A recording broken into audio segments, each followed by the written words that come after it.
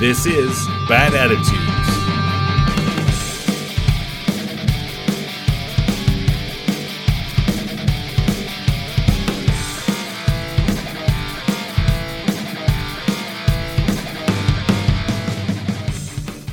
Hello, friends and strangers. Welcome to another episode of Bad Attitudes, an uninspiring podcast about disability. I'm your host, Laura. Seriously, why would you say that? Today's episode could be sponsored by you. If you would like to sponsor an episode, visit ko-fi.com/badattitudespod and make a donation. Every donation gets a shout out in a future episode, and your donations help keep the pod running. Important news, I've created membership tiers on my Ko-fi page. Only 2 tiers so far, more will be added after the holidays. For a small monthly contribution, you'll get access to special membership content and perks. Tiers start at $2 a month. Go check it out and sign up. I'm so excited to offer y'all more content. And if membership isn't for you, no worries. You can still contribute one-time donations via Ko-fi. If you like this episode, share it and the podcast with your friends. Word of mouth is absolutely the best way to grow this podcast and our community. And please make sure you are rating and reviewing the podcast on your preferred platform. It really helps me out. For questions, comments, or ideas, email badattitudespod@gmail.com or reach out through social media. Follow at Bad Attitudes Pod on Instagram, Facebook, and Twitter. As always, I want to remind you that disability is not a monolith. My experience as a disabled person is going to be different from the experiences of other disabled people. I am one voice for the disabled community, but I am not the only voice. A few days ago, a friend on Facebook posted that she had been approved to receive Social Security disability benefits on the first try. If you have ever tried to apply for benefits, you know that this is a big deal. I've known people who have applied multiple times, and in some cases, it's taken years for them to get approved. Under her post, another friend of hers commented, "That's wonderful, but sad you're disabled enough to get it on the first try."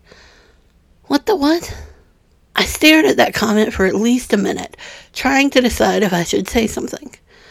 I ultimately decided to let it slide because, although I'm always happy to call out ableism, I'm not always interested in causing drama in someone's personal, albeit virtual, space.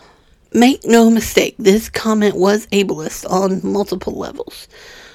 First of all, the idea that there is such a thing as disabled enough. Clearly, there are specific criteria one must meet in order to qualify for Social Security disability, and not everyone meets those criteria. That doesn't mean a person isn't disabled enough.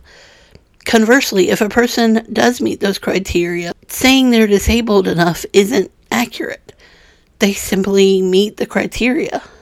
Anyone who is disabled enough. Unfortunately, meeting the criteria of Social Security disability often isn't actually enough to qualify. A lot of the time it comes down to documentation, medical reports, and documented history of your disability, confirmation from at least one medical professional. Generally, you may still be asked to pay a visit to a medical professional of their choice to confirm your disability, but with enough historical documentation, you can get around this. I've known multiple people who met the criteria to receive Social Security disability, yet were still denied coverage. Hence why it took so long for them to receive their benefits. When people apply for Social Security disability benefits, it is generally left to the discretion of the agent viewing their case. Even though it should be objective, it's often subjective. Also, why is it sad that this person qualifies for benefits due to being disabled? How many times do I have to tell people that disability is not inherently bad? Disability is value neutral. The only value it has, positive or negative, is that which we place upon it. More often than not, the value comes not from the disability itself, but from the barriers we see in the world that negatively affect disabled people. I recognize that this person was trying to express sympathy for someone whose health is not as good as it used to be. But good intentions do not negate impact. No matter what our intentions may be, the impact of the things we say and do can still be negative. If you hurt someone's feelings, it doesn't really matter that you didn't intend to hurt their feelings. You still did it. Is there a chance that I'm reading too much into an innocent comment on a Facebook post? Sure, there's a chance. But there's also a chance that I've seen enough ableism, both innocent and intentional, that I can recognize it even if you can't. The person who left this comment has internalized the ableist ideas that disability is sad and that there is such a thing as being disabled enough because they have been inundated with those messages by society. Disability is a state to be avoided at all costs. Disability is pitiable. There is a stark line of demarcation between disabled and not disabled. You get the idea. Even though this person likely thought their comment was innocuous, it's just another way to reinforce those negative ideas about disability. Is it sad when our bodies stop performing in the ways we want them to? Yes, of course. Noticing the ways our bodies change as we get older or how they change when we encounter disability can be disheartening and frustrating, especially if you feel like you're losing parts of your independence. Those are personal feelings we deal with in our own ways. It is not okay for another person to comment on our body saying, "Oh, it's so sad that your body isn't exactly the same as it used to be." We don't get to make those judgments about other people. We can think them, we can feel them, but we do not say them out loud.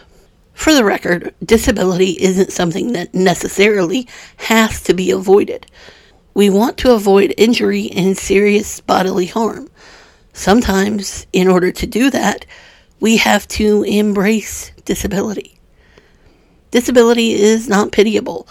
Don't pity the disabled person. Pity the person who refuses to see that a disabled life has just as much value and beauty as a non-disabled one. And remember, like everything else, disability exists on a spectrum. Being closer to one end or the other doesn't make you more or less disabled. You may have fewer indicators or less severe symptoms, but your identity as a disabled person is still valid. Thanks for listening, and I'll talk to you in the next one.